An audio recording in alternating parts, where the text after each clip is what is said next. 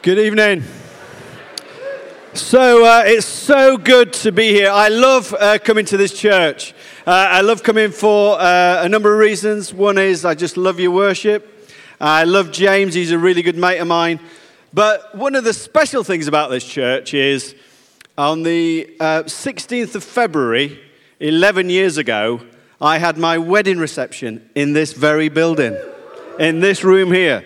So it always brings a little bit of a special memory to me. It's not that special that my wife came out tonight. She stayed at home, but, nevertheless. I just wanted to tell you a little bit about what we've been up to at Message Wales since the last time I was here before I introduced Andy to you. Some of you will know that we do a termly youth event called Lift. We had one on Friday night. More than 300 young people gathered to hear some of our bands, to hear the gospel being preached. We saw many young people respond to the gospel for the first time, and many recommit their lives to Jesus and take it seriously and want to get missional, and that's really exciting. We have this Eden bus that many of you will have heard about, which is our double-decker high-tech youth centre that travels all over South Wales. And everywhere we go, it's a magnet for young people who come out their houses to play the latest video games and watch a 3D TV and go in our little recording studio. And then we preach the gospel, and we're seeing tons of young people accepting Jesus for the first time. Since the last time I was here, one of the really exciting things we did is we appointed a full-time worker into Park Prison. Park Prison is the biggest prison in Western Europe. It's got the largest youth offenders institution in the UK, and I went to meet with the governor, and I said, we'd like to put a full-time worker in here. And they said, what will they do? And I said, they'll tell people about Jesus, and then they'll disciple them. And she looked at me like a bit weird. And I said, but what we know is they'll start to behave well, and when they go out of prison, they won't come back, because that's our track record. You see, at the moment, I think if you were to go in prison, the likelihood is that within 2 years, you would reoffend. 84% of people reoffend within 2 years. If you meet with our people in prison and we connect you with a mentor and we put you back into a faith community, the chances of you reoffending are about 4%. So just look at how many billions of pounds the message is saving, because we've got prisons workers in Manchester and now in South Wales. It makes a huge difference. Because our heart really is to reach the hardest to reach young people. We're in high schools each and every week. We've now got 3 Eden teams, and our Eden teams are where we encourage people to kind of, I guess you would say, go downwardly mobile, move into the toughest communities and to do life there, to do youth ministry there, to set up kids clubs, to be part of food banks and whatever the local church expression is to reach those people. We've got an Eden team in Tremorva in East Cardiff. We've got another one in Rhydderfelen, and this week Andy and I were delighted to receive a telephone call from a major donor who's actually pledged to fund a new Eden team. And that Eden team is actually going to be in Trowbridge. And we've already got people who want to join that team, but I had a word with James before, and he said to me, I could encourage any of you who want to be involved in incarnational ministry to come and talk to us at our stand and to ask God, is that something that you could do? We'd love to talk to you about being on that team. Any time in the last 22 years, I think, if I'd have been invited to speak in a church, I would have told you about a promise that I believe that God has given me, which is that I will see the greatest move of God amongst young people that this nation has ever seen. I believe that that's a deposit that God has put in my heart, and it's the thing that's got me up every day for the last 20-odd years to be involved in youth ministry. And I'm excited. I'm excited that just before Christmas, we did a mission called the Higher Tour. And we went all across South Wales, and we were in a bunch of schools. We made a little film I want to just share with you, and then I want to tell you what happened in those 3 weeks. So just check this out.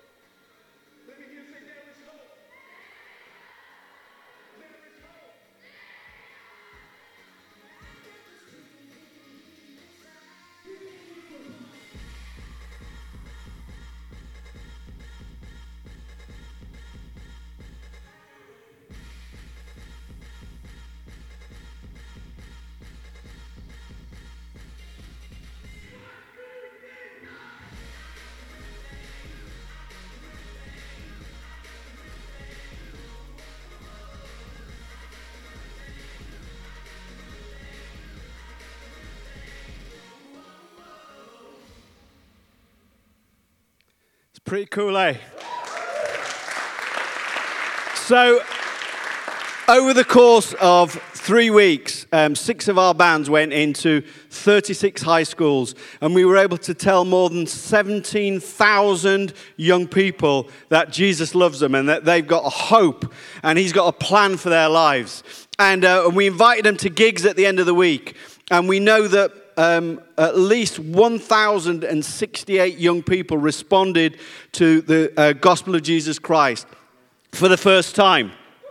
That's pretty exciting, isn't it?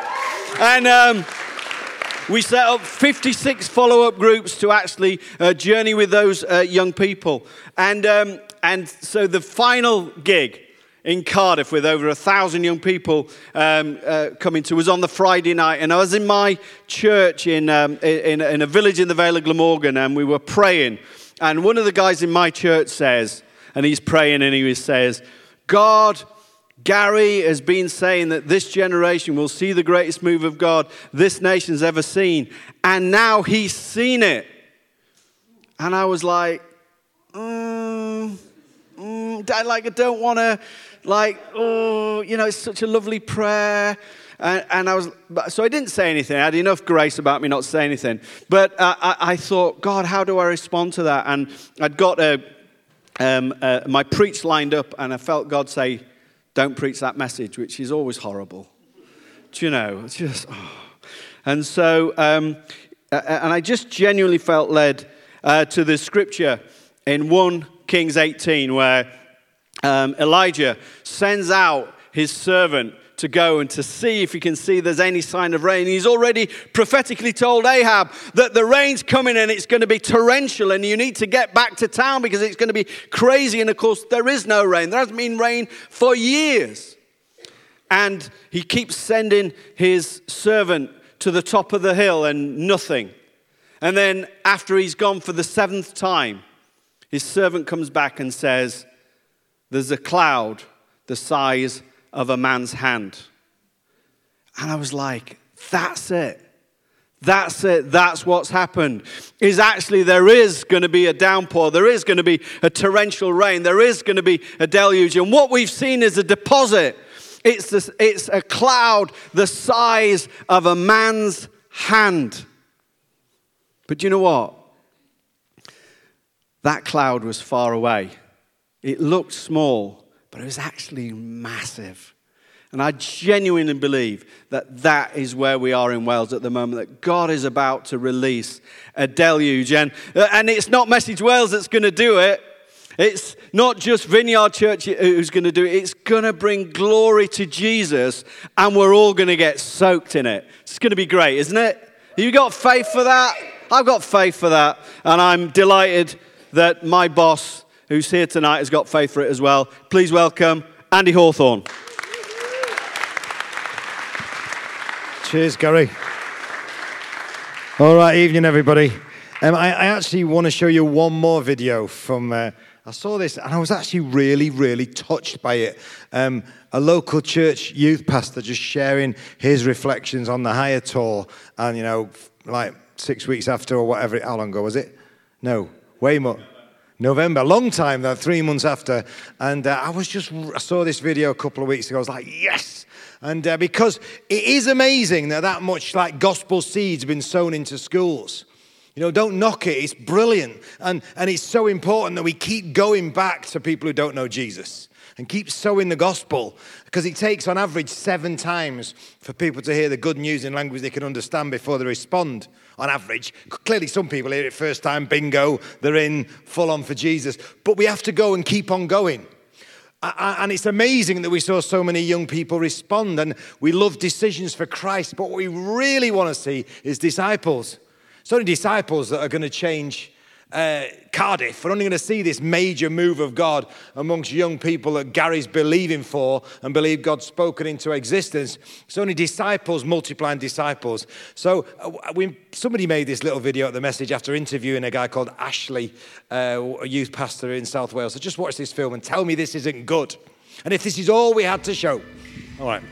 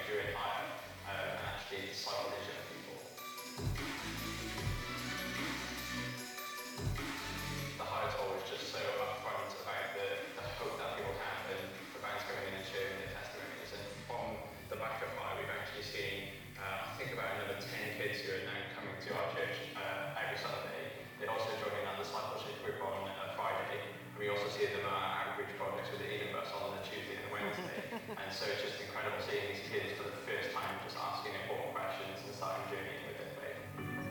What's really exciting about the South Giving people is that whole journey of faith. And with the kids that we've worked with, we've seen those kids actually make decisions and seen them develop in their faith. It's just amazing.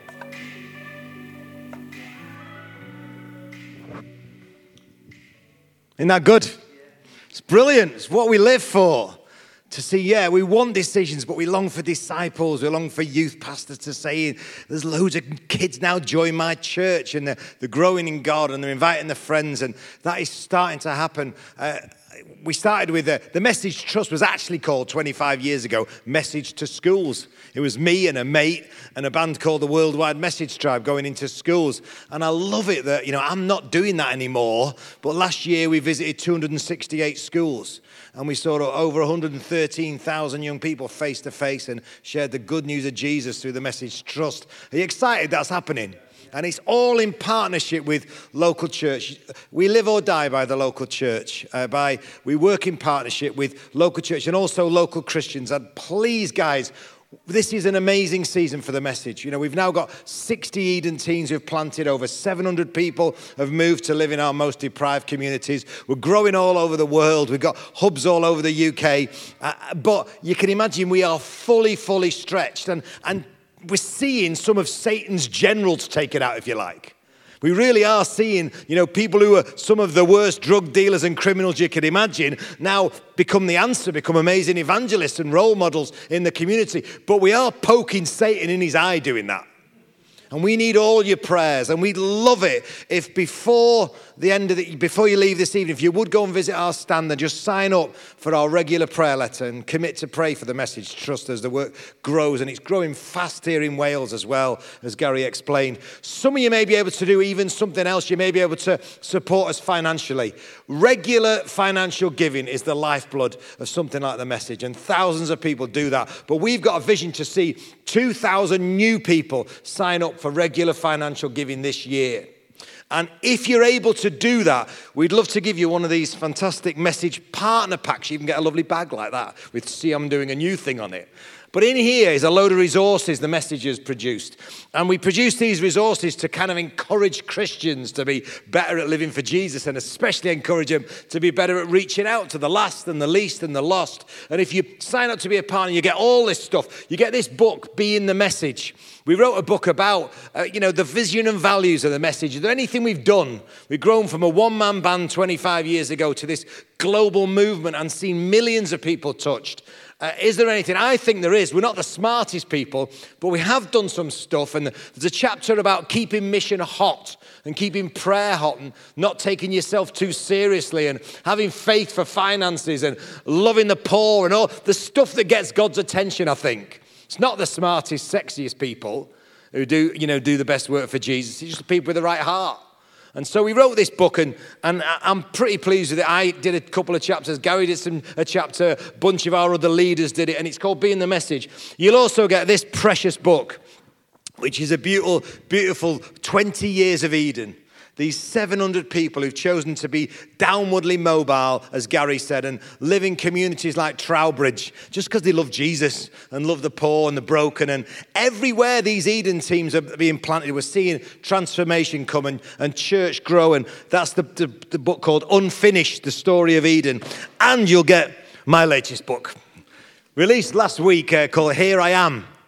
And released all over the world, actually. And it's a book for individuals, but it's also a book for groups. There's a chance to wrestle with looking at Isaiah. In Isaiah 6, Isaiah the prophet had this amazing encounter with Jesus. And he realized how utterly sinful he was. And he had no chance of serving God on his own. But he was restored and forgiven. And then he presented his life and said, "Here I am, God, whatever, wherever." It's a journey that every Christian needs to go on.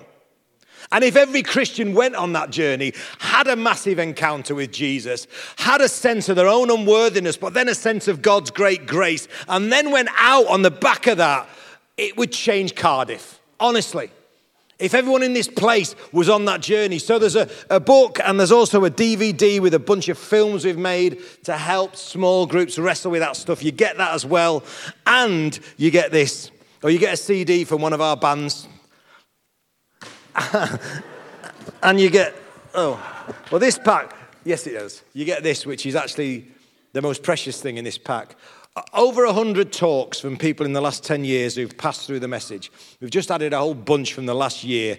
Some of, we literally have. We're so blessed now as the ministry's grown. And people want to come and share with our team. People like Danielle Strickland and Luis Palau and George Verver and Tony Campolo, amazing communicators, just sharing the heart for mission. There's also a bunch of videos that will encourage you and help you. It's all on a pen drive. And we share all that with you because we want to get this partnership thing. We don't just want to be like, give us your money.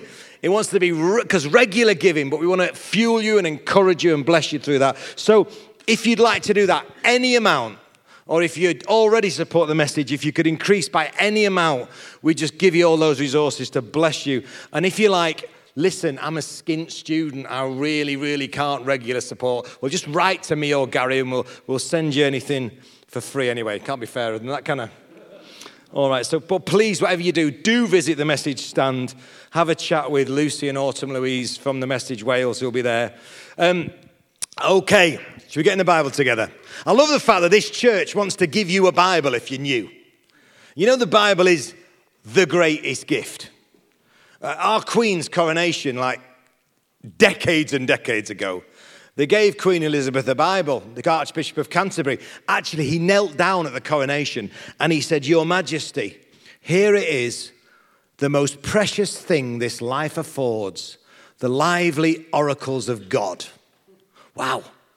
And that's the best of our nation. The best of everything we're about is built on that, on this precious book. That this book is the living word of God. It's the most precious thing in the world. And I believe Queen Elizabeth actually believes it. More precious than all her Bentleys and racehorses and country estates and, her fabulous diamond collection and all that. More precious than that is this book. And when I was preparing this talk, I just thought the Bible is amazing. I'm going to speak on a passage that I've never spoken on before. Well, I've spoken it once before because I've done this talk once before. But before that, I've never spoken about the life of Joseph. I mean, I've been a Christian 40 years before most people in this building were born.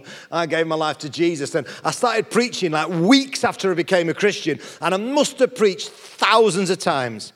I've never preached on the life of Joseph, but I'm going to tonight. And James is excited. And if you've got a Bible or on your phone, you can turn to or pop up Genesis chapter 39. And if you want a title for this talk, it's Hope When Life is the Pits. Many of you will know a little bit about the story of Joseph and his amazing Technicolor Dreamcoat. You'll know the story of this young man, the youngest son in the family. Anybody the youngest in the family? Anybody here? They are. I am. I'm the youngest. And Joseph was one of these youngest brothers who was a bit bullied by his other brothers. Same as me. I remember I can remember still, and it's hard to tell this story because it's wounding. I remember my older brothers, I had two older brothers, Simon and Michael. And when I was about 6 years old, I would come home from school and Simon and Michael would be waiting for me there at the door. And they'd be saying, You're not coming in. And I'd go, But I live here. And they would go, You don't live here, Jimmy Stevens. Your name's Jimmy Stevens. This is the Hawthorne household. I go, I'm not Jimmy Stevens. I'm Andy Hawthorne. And they go, Jimmy Stevens, go home. Go to the Stevens household. And even now, the name Jimmy Stevens. And I'd be crying, I'm not called Jimmy Stevens. And my mum would be like, stop that Jimmy Stevens business again, you two. It's Jimmy Stevens. But I know a little bit what it's like to be bullied by your older brother. But nothing like Joseph. I was never hated as much as Joseph because Joseph was this little annoying golden boy. His father's favorite. Fathers really shouldn't have favorites like Joseph. But Jacob did. He had his favorite boy. And in Genesis chapter 37, it tells the story of the 11 brothers. He had 11 brothers. They were out grafting in the fields. Joseph was at home with his dad because he was the special one. In his stupid Technicolor Dreamcoat, his dad had given him this coat of many colors to bless him, but it certainly didn't bless his brothers. It really annoyed him. And sat in his comfort while his brothers are out there in the fields, he has a couple of dreams. Actually, dreams from God, dreams from heaven. And yet, the way he shared those dreams revealed what a twerp he was at this point in his life, to be honest. Now, many of you are what's called millennials. Millennials means you're sort of born between, you came of age around the millennium. So you're probably like 21 to 37. How many people would be in that kind of age range? Everybody. The entire church. And you're an amazing generation. And you are an amazingly creative generation with leadership all over you and all the potential in the world. But you can be a really annoying generation as well. At your best, you're incredible and your world changes. But at your worst, you've lived too much with entitlement and consumer culture. And so you become twerps who expect everything on a plate. And you don't know how to communicate your dreams. You've got all these dreams, but you communicate them in a slightly arrogant, annoying way.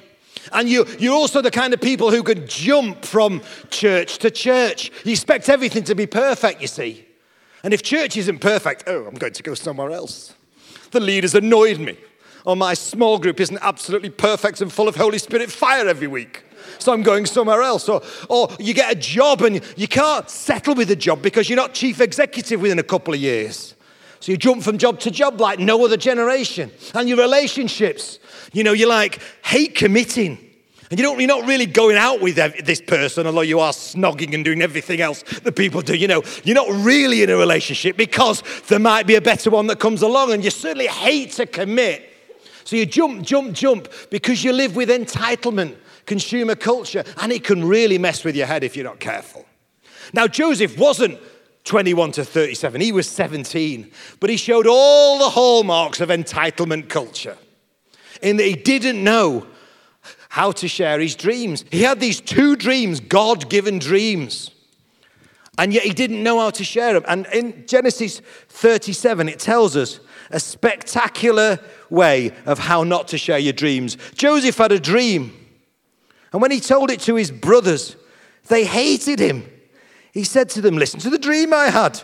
We were binding sheaves of grain out in the field when suddenly my sheaf rose up and stood upright, while your sheaves gathered around mine and bowed down to it.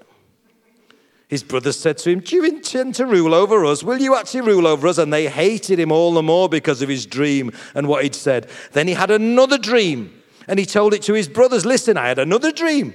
And this time the sun and moon and 11 stars were bowing down to it. When he told it to his father, come on, Joseph. His brothers and his fathers rebuked to him. What is this dream you had? Will your mother and I and your brothers actually come and bow down to the ground before him? So he had God-given dreams, but he didn't have the wisdom to know how to share the dream.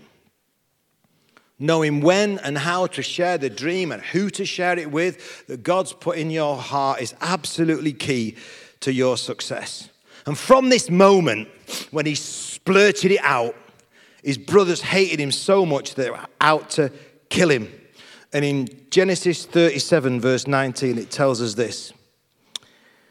Here comes that dreamer, they said, once they saw Joseph coming across the field, sent by his dad to check out on him.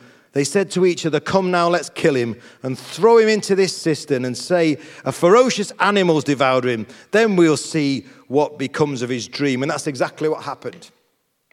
Joseph came across the fields, they grabbed him, they took his stupid coat off him and threw him into a water cistern that was dry in the barren desert. And Reuben, the oldest and perhaps most mature of the brothers, said, let's not shed his blood. Let's just throw him into the pit. He wanted to save Joseph, but he didn't have the bottle to do the right thing. He also wanted to keep his brothers happy. So they stripped him, threw him in the cistern. And the Lord allowed this to happen. It was part of the humbling process that this young man had to go through to get to the place where he could be used mightily by God. And really in this little message tonight on this Sunday evening in Cardiff, I want to share with you 3 irrefutable laws of the universe. 3 things that could completely change your life if you let them sink in and you live in the light of them. The first irrefutable law of the universe from Genesis 37 is that the humble will be brought low. The proud will be brought low, sorry. Write that down. Write it down, this. First irrefutable law of the universe. The proud will be brought low, but the humble will be exalted.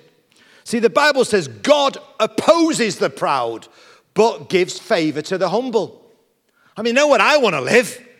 Do you want to live opposed by the living God so everything's hard work? He has to hem you in and has to humble you so you can even be used by him in any way that makes sense?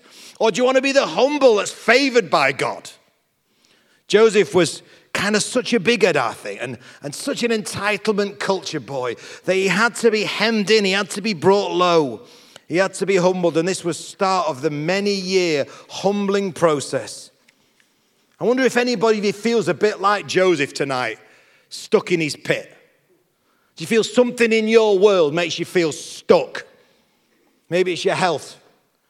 Maybe it's your finances. Maybe it's your relationships. Maybe there's something that makes you feel a bit horribly stuck. Honestly, there's no better place in the world to be than where you are tonight. To get unstuck. Because Jesus is here.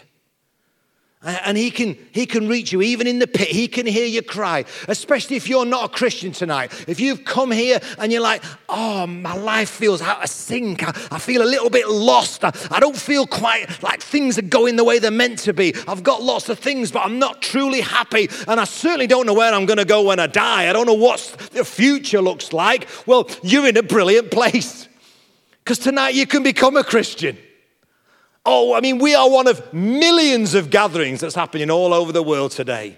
And in those gatherings, more people are going to come to know Jesus than at any other time in world history. More people are going to come to know Jesus to this Sunday than at any other Sunday since he rose from the dead.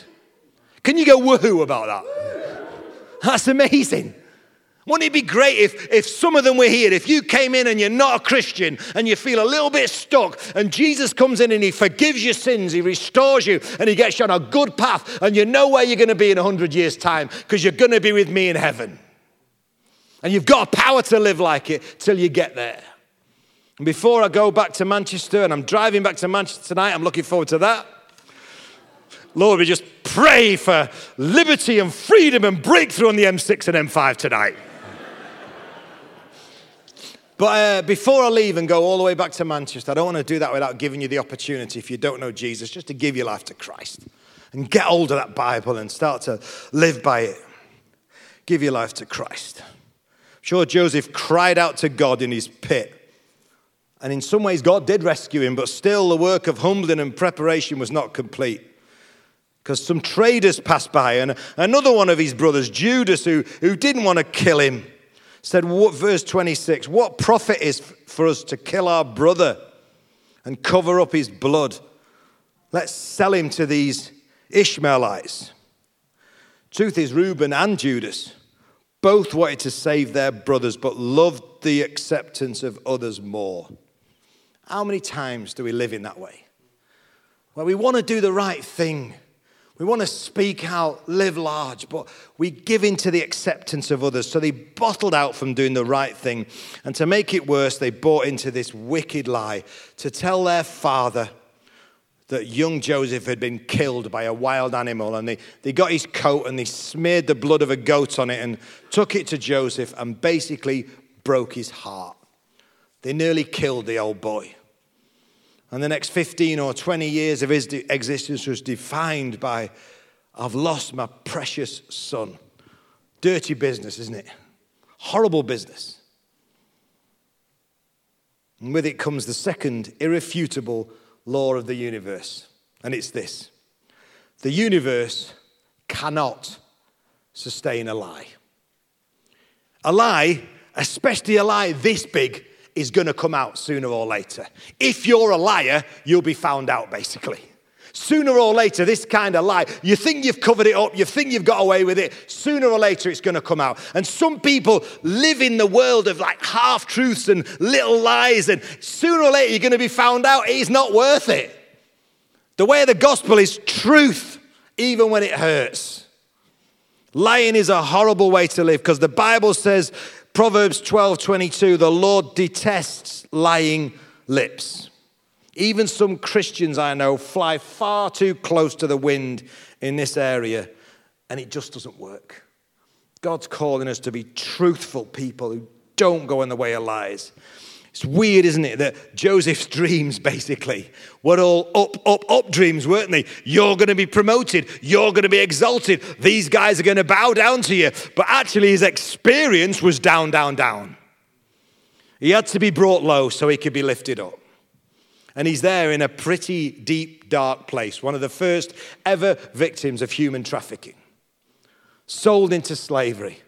Off he goes with the Ishmaelites into Egypt. But even in this deep, dark place of down, down, down into slavery, God's favor couldn't leave him. God's hand was on the boy's life. So he gets to Egypt and he's bought, and God orchestrated all this to happen. He's bought by this man, Potiphar.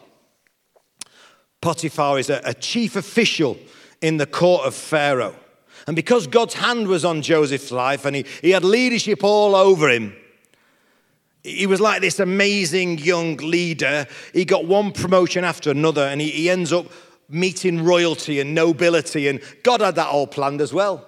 I mean, how much was that going to prepare him for his future as the leader in the nation, the rescue of the nation, this job in Potiphar's house, and so many of the things where you right now feel boxed in.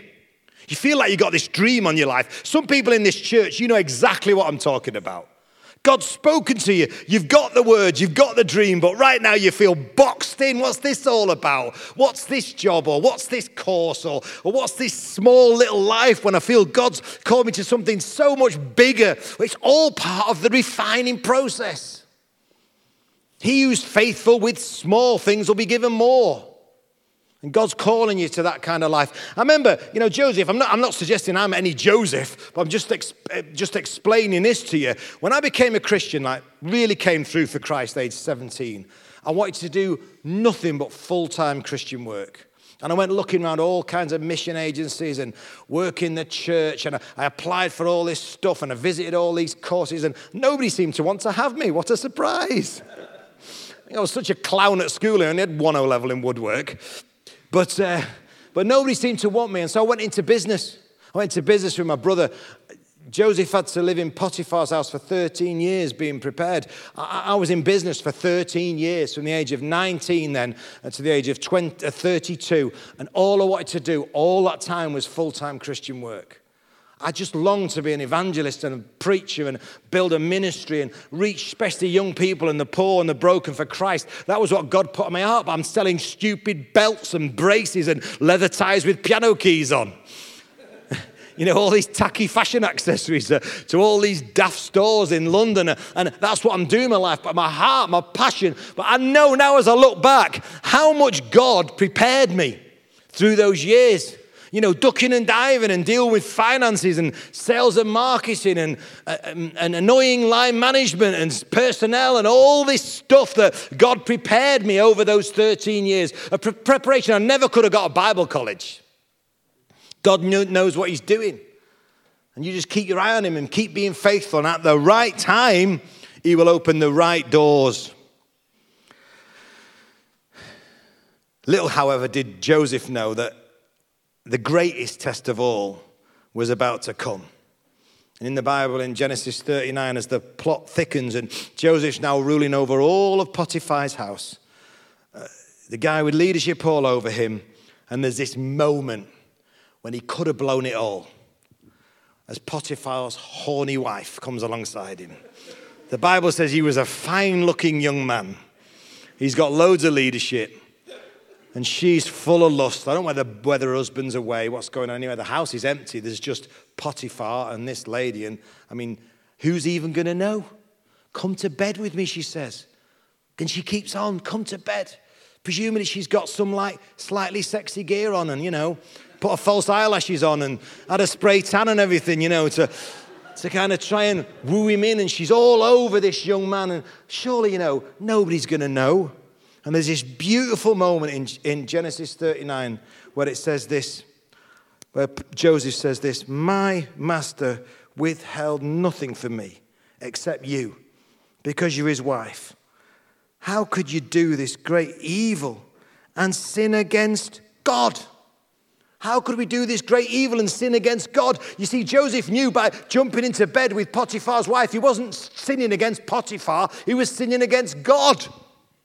There needs to be a little bit more holy fear, I think, around sexual sin in the church. So here's my third and final irrefutable law of the universe. Sexual sin is never worth it. Honestly, it is never worth it. It may feel like it at the time. You know, Satan will get his, if you like, his telescope, and he'll make sexual sin look very small. It's only a small thing. And then as soon as you've done it, he'll turn the telescope round and he'll make it look very large. He'll make it look big, and he'll do everything he can to maximize the carnage. 1 Corinthians 6:18 says, flee from sexual immorality, which is exactly what Joseph did. He did the only thing to do when you're in that moment and the temptation's strong. And some of you in this church know exactly what I'm talking about. The only thing to do is leg it. Run a mile, because it's not worth it. And honestly, I've seen some of my dear friends lose everything. And it's like, for what? They've lost the ministries, they've lost the marriages, they've lost the reputation, they've lost everything. They've lost they've lost everything. They've lost their kids just because they didn't take the Joseph route. And honestly, if you are being tempted in this area, run a mile. Get some accountability. Get somebody you trust to share it with, and will hold you accountable, because you'll never regret doing the right thing. You know, for Joseph, it wasn't like bingo. He ran away from Potiphar's wife and her sexual advances and it all went well. He ended up in prison. But in eternity and in the years to come, he never regretted that for a moment, because he did the right thing before God. And the eyes of the Lord are ranging the earth, looking for a rescuer, looking for a savior for the nation at this time. I believe this was actually a key moment in his life as he legged it from this woman. And so even in prison, the final bit of humbling, the final bit of pruning, the final bit of hemming into God's will, you couldn't remove God's favor from this young man. So even in prison, he ends up ruling over everything because God's hand's on his life. And at the right moment, the dream becomes a reality. He's lifted up, he's exalted, he's prepared, he's been through the pruning process, he's been prepared, and he's able to be this incredible rescuer in God's name. Do you want to get to that place? Do you want to get to that place? Do you want to get to that place? Yes. Well, let me tell you, if you do, pursue a high bar of humility and truth and purity. God's calling a generation where so many leaders are proud to walk in humility, to prefer others, to serve the Lord behind the scenes and whatever that looks like.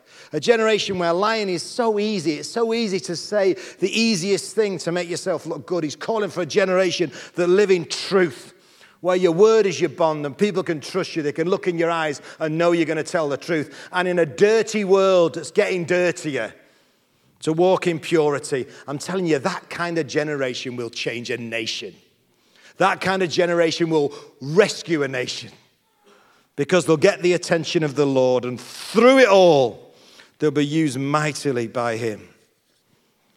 Do you want to know that? Come on, Lord. Come on, Lord. Do something with us. Here we are. And I know I sound a bit like an old fellow when I talk to you millennials, but come on! You're an amazing generation.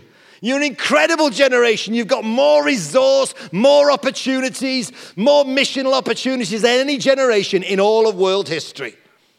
You've got it. You got the Bible in about 27 million different versions. You can listen to the finest preachers in the world just by putting a pair of headphones in. You can travel like nobody in history's traveled to all sorts of places to share Jesus. You can pour your life out. You can use all the entitlement for the entitlement of others.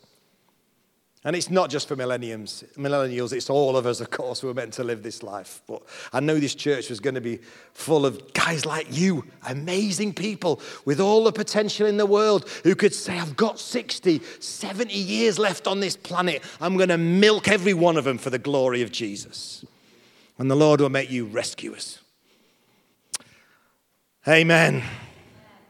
2 things I want to do just before I sit down. First thing is, as I said, I don't know who's here, but I really don't want to go back to Manchester without giving you the opportunity, if you don't know Jesus, to know Jesus. If you aren't sure that you're going to heaven when you die, you can be sure. Honestly, because Jesus makes a way. He died on the cross to make a way. He took all the punishment for all your sins.